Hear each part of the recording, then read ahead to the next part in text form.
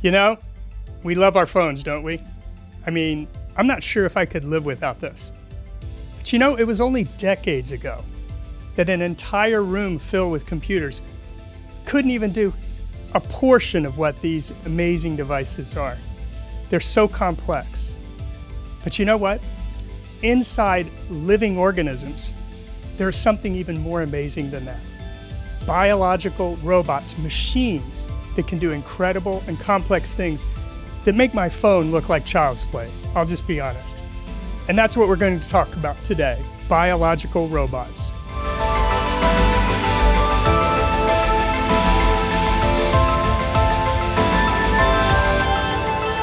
Well, welcome to Creation Talk. I'm Scott Gillis, and today I'm with my friend, Dr. Jonathan Safady. G'day, Scott. Hey, how you doing? Oh, it could be better. So listen, today, did you say it could be better? G'day, Scott. Hey, how you doing? Oh, pretty good, thanks. Good. Well, so today we're going to talk about biological robots. I mean, you've told me a little bit about this. I mean, what are we talking about here? Are there any examples? Well, it's one of my favorite topics because in the simplest living cell, there are an amazing array of micro machines. There's a dazzling array of nanotechnology. And one of my favorite examples is ATP synthase. What was that? ATP synthase. Okay. What is that? It's the world's tiniest motor, but it makes the energy currency of life because all living things use this chemical called ATP as their energy. And in fact, your body makes its own weight in ATP every day and consumes it. You're kidding. That's an amazing thing. Our entire weight of our body is manufactured by these little machines every day? Every day, but you don't notice it because it's consumed as fast as it's produced. All right. So ATP, is that kind of like petrol, gasoline that kind of keeps us going? It is basically like the same sort of thing. It is a fuel of our cells. All the processes in our body just about use ATP as the energy source, so it has to be made. And it's made by these tiny motors. How is it made? Can you describe it to us? Okay, you got this tiny motor inside your cell, but so tiny that about 100,000 could fit into a millimeter side by side. Wow. And it's revolving about 10,000 revs per minute. Oh my goodness, 10,000 RPM. 10,000, and it's powered by an electrical current, but it's an electrical current that's positive, not negative like the current you're using to listen to us.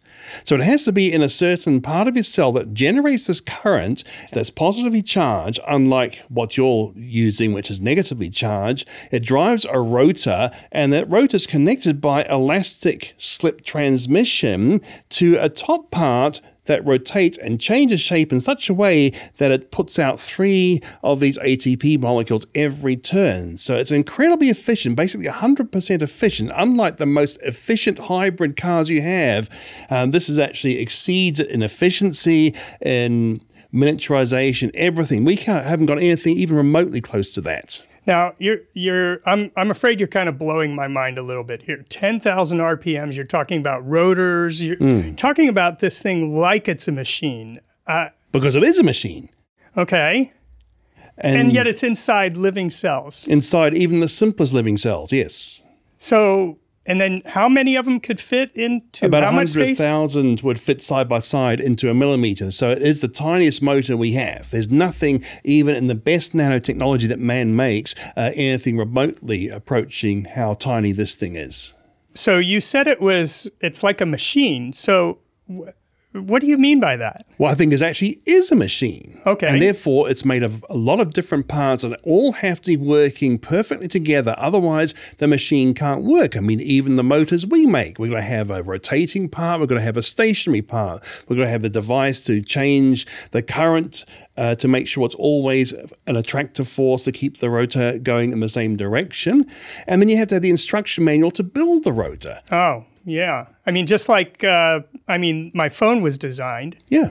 And so there had to be a lot of plans going together. So how is it that does the cell build these machines or it how must does it build work? these machines, but the thing is, it has the instruction manual, and that is the famous DNA molecule. Oh, okay, yeah. Which stands for definitely no accident.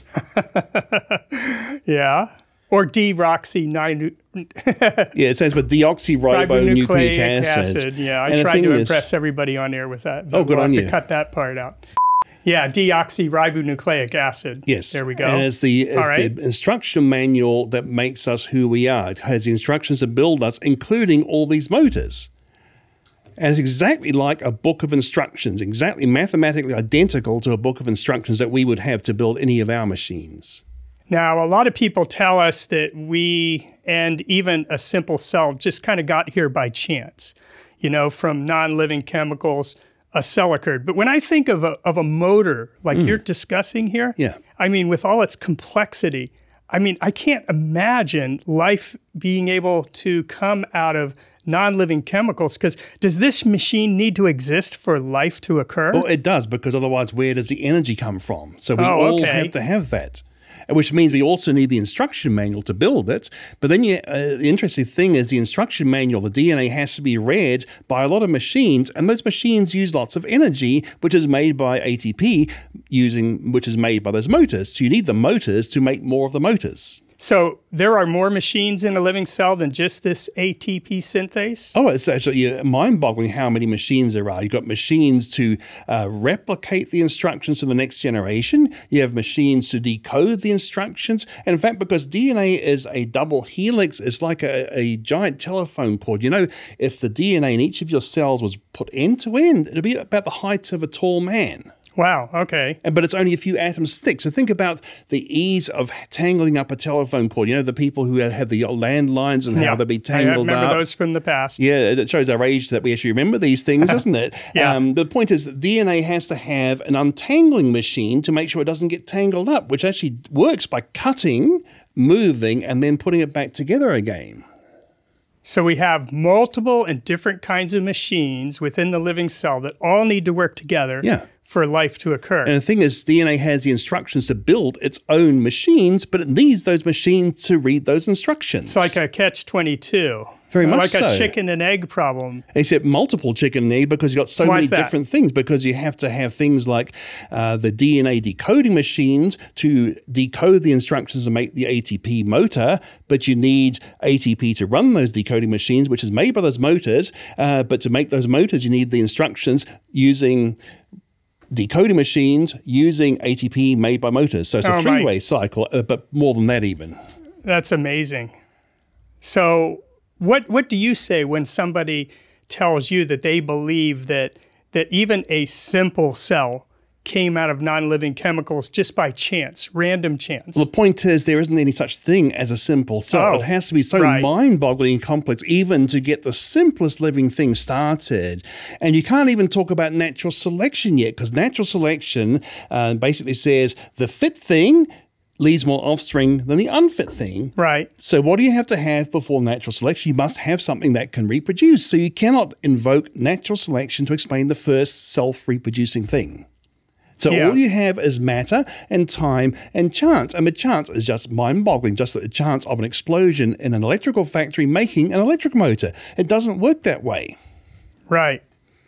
So it is kind of mind-boggling when people will maybe even challenge us when we believe basically that there is a designer, that there is something that can explain all this complexity in life. Well, no one would think that the motors that run your car and your outboard motor came about by an explosion in an electrical factory. It doesn't work that way. No one thinks that a book arose without an author or a program arose without a programmer.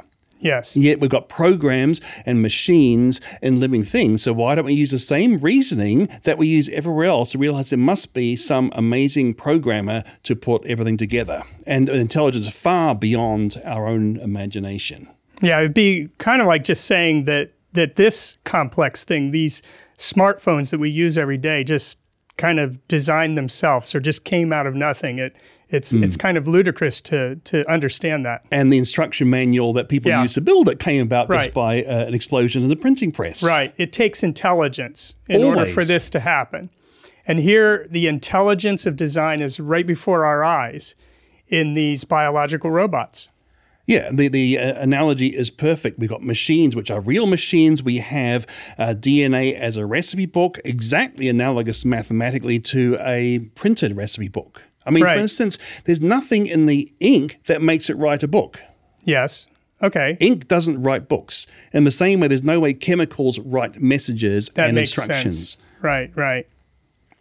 So, when I think about the design just in this simple thing and compare the technology that man used in order to create this, it pales in comparison to the design that we find within living cells.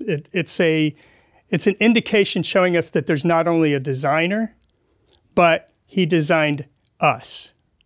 And I want to let you know that we've only scratched the surface when it comes to design within living things. And there is so much more we can learn. I've got a whole talk just on the biological machines of living things. And even then, in a whole hour talk, I only scratched the surface. Right.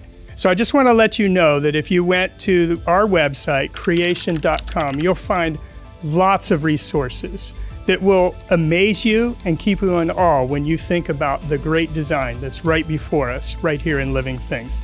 So check us out, creation.com. So Jonathan, thank you for your time. Well, thank you, Scott, for having me here. All right, it's been great.